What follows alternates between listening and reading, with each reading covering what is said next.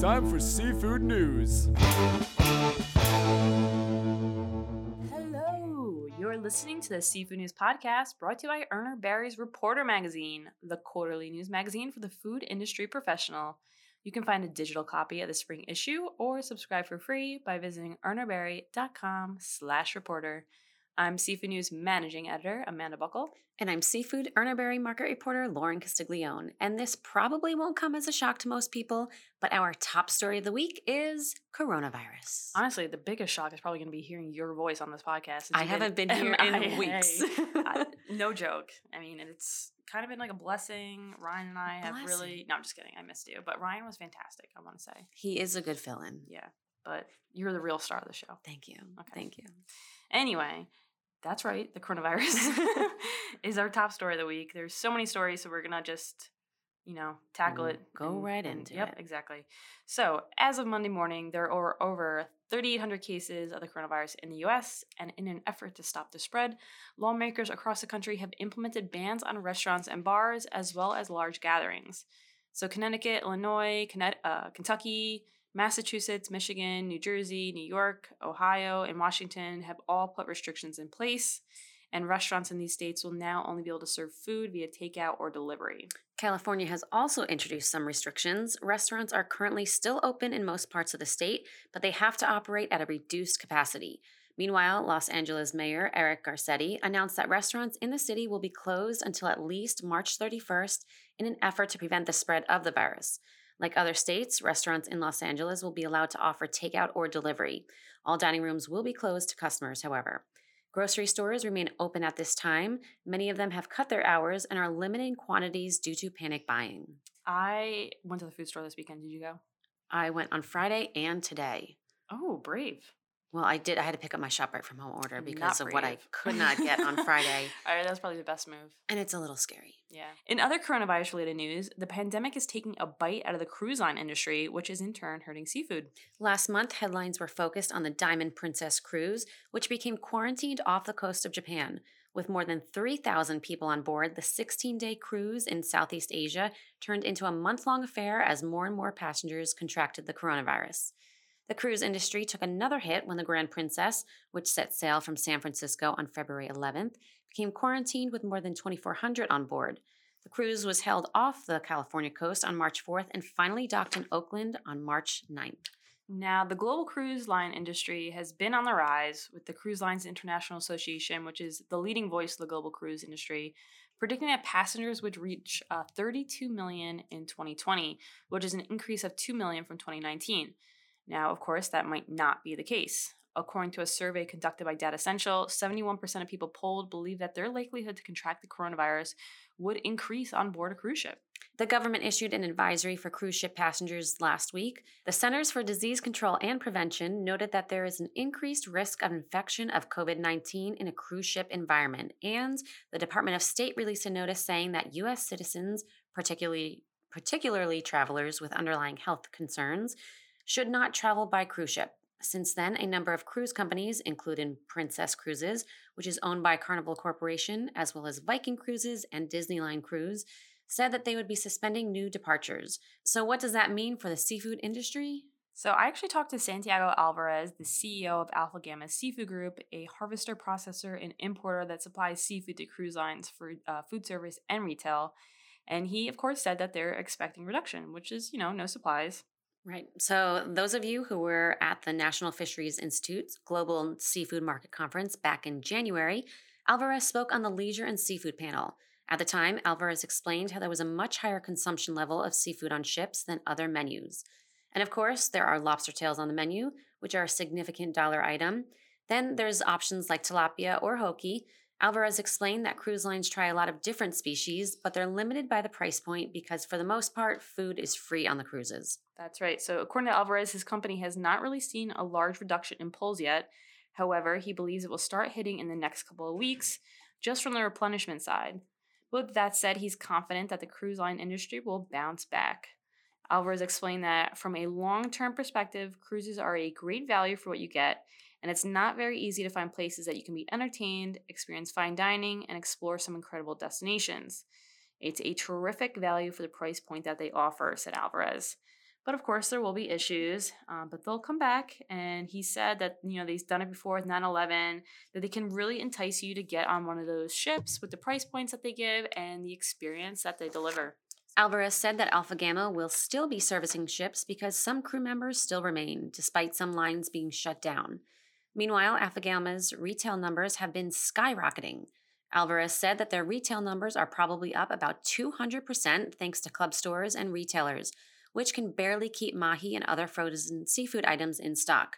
So, quote, people have to eat and they will continue to eat seafood. Darn tootin'. Yes. So, moving along to other coronavirus news, Red Lobster CEO Ken Lopdrop is encouraging diners to take advantage of the chain's to-go service amid the coronavirus outbreak. That's right. So, we kind of talked about this a little earlier with restaurants moving, basically, their only option is to do takeout or delivery. And Lopdrop explained in his message to diners that the seafood chain already has robust quality assurance and safety standards in place.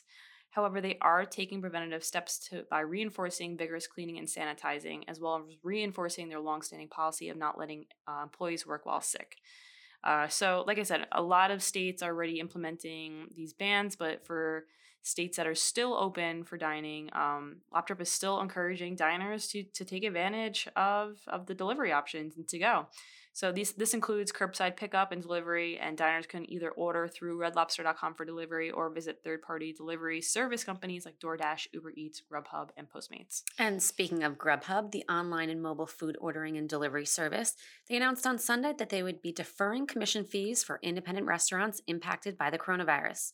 The announcement came as a number of states close restaurants except for takeout or delivery. So Grubhub has different fees for restaurant partners, and a breakdown of rates or fees from Grubhub include a prepaid order commission rate, and so this applies to the food and beverage totals when diners place an order on Grubhub's website or app.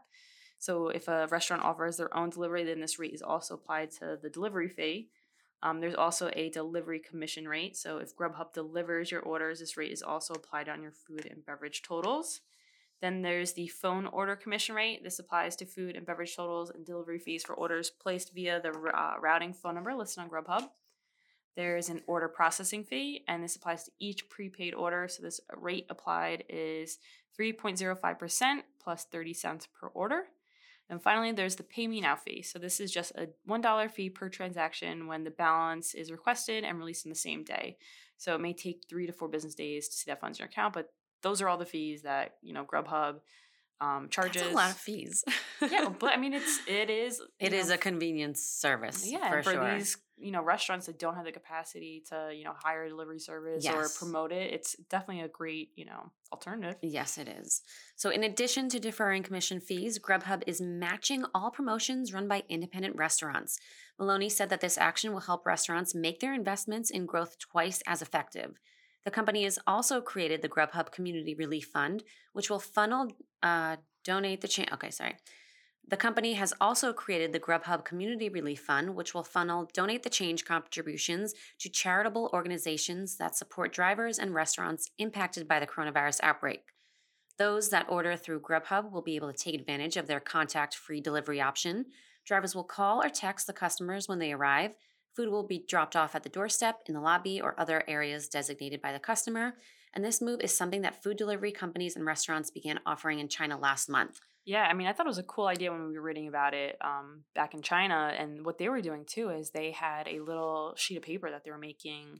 The restaurants, the delivery driver had to list their temperature. Oh, yeah, right. Sheet, I remember that. Yeah, the person who prepared their food. So, and it seems so outlandish to us at the time, and now...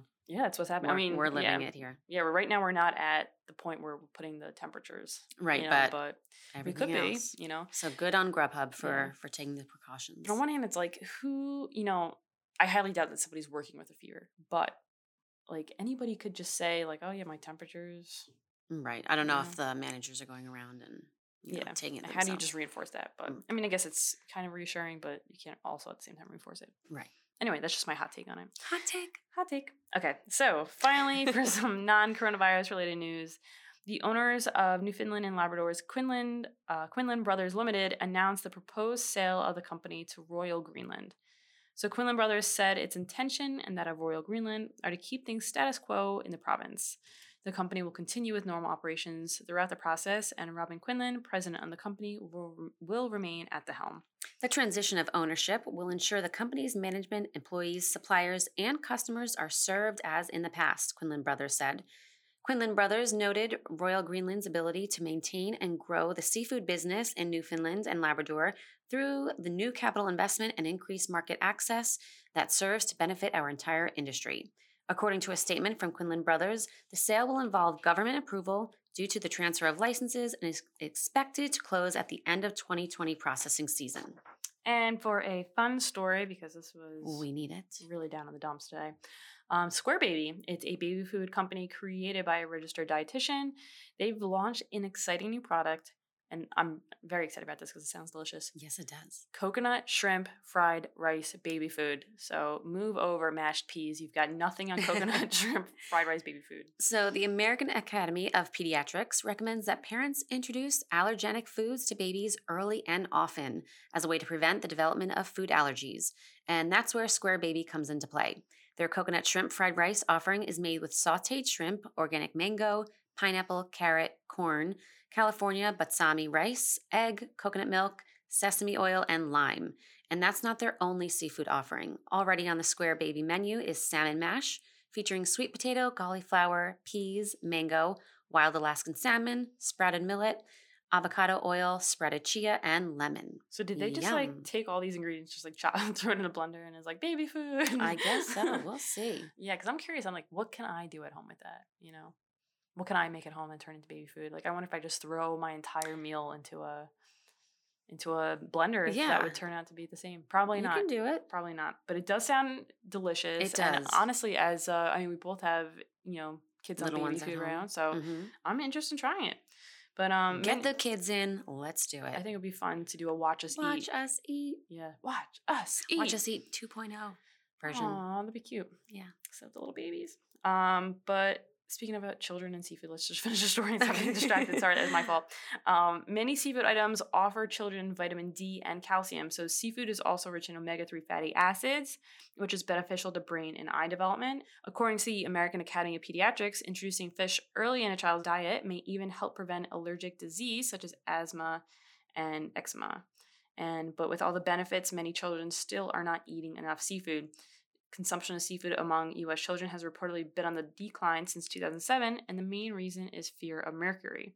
However, exposure to mercury can be minimized or avoided by following the U.S. Food and Drug Administration's guidance for eating fish.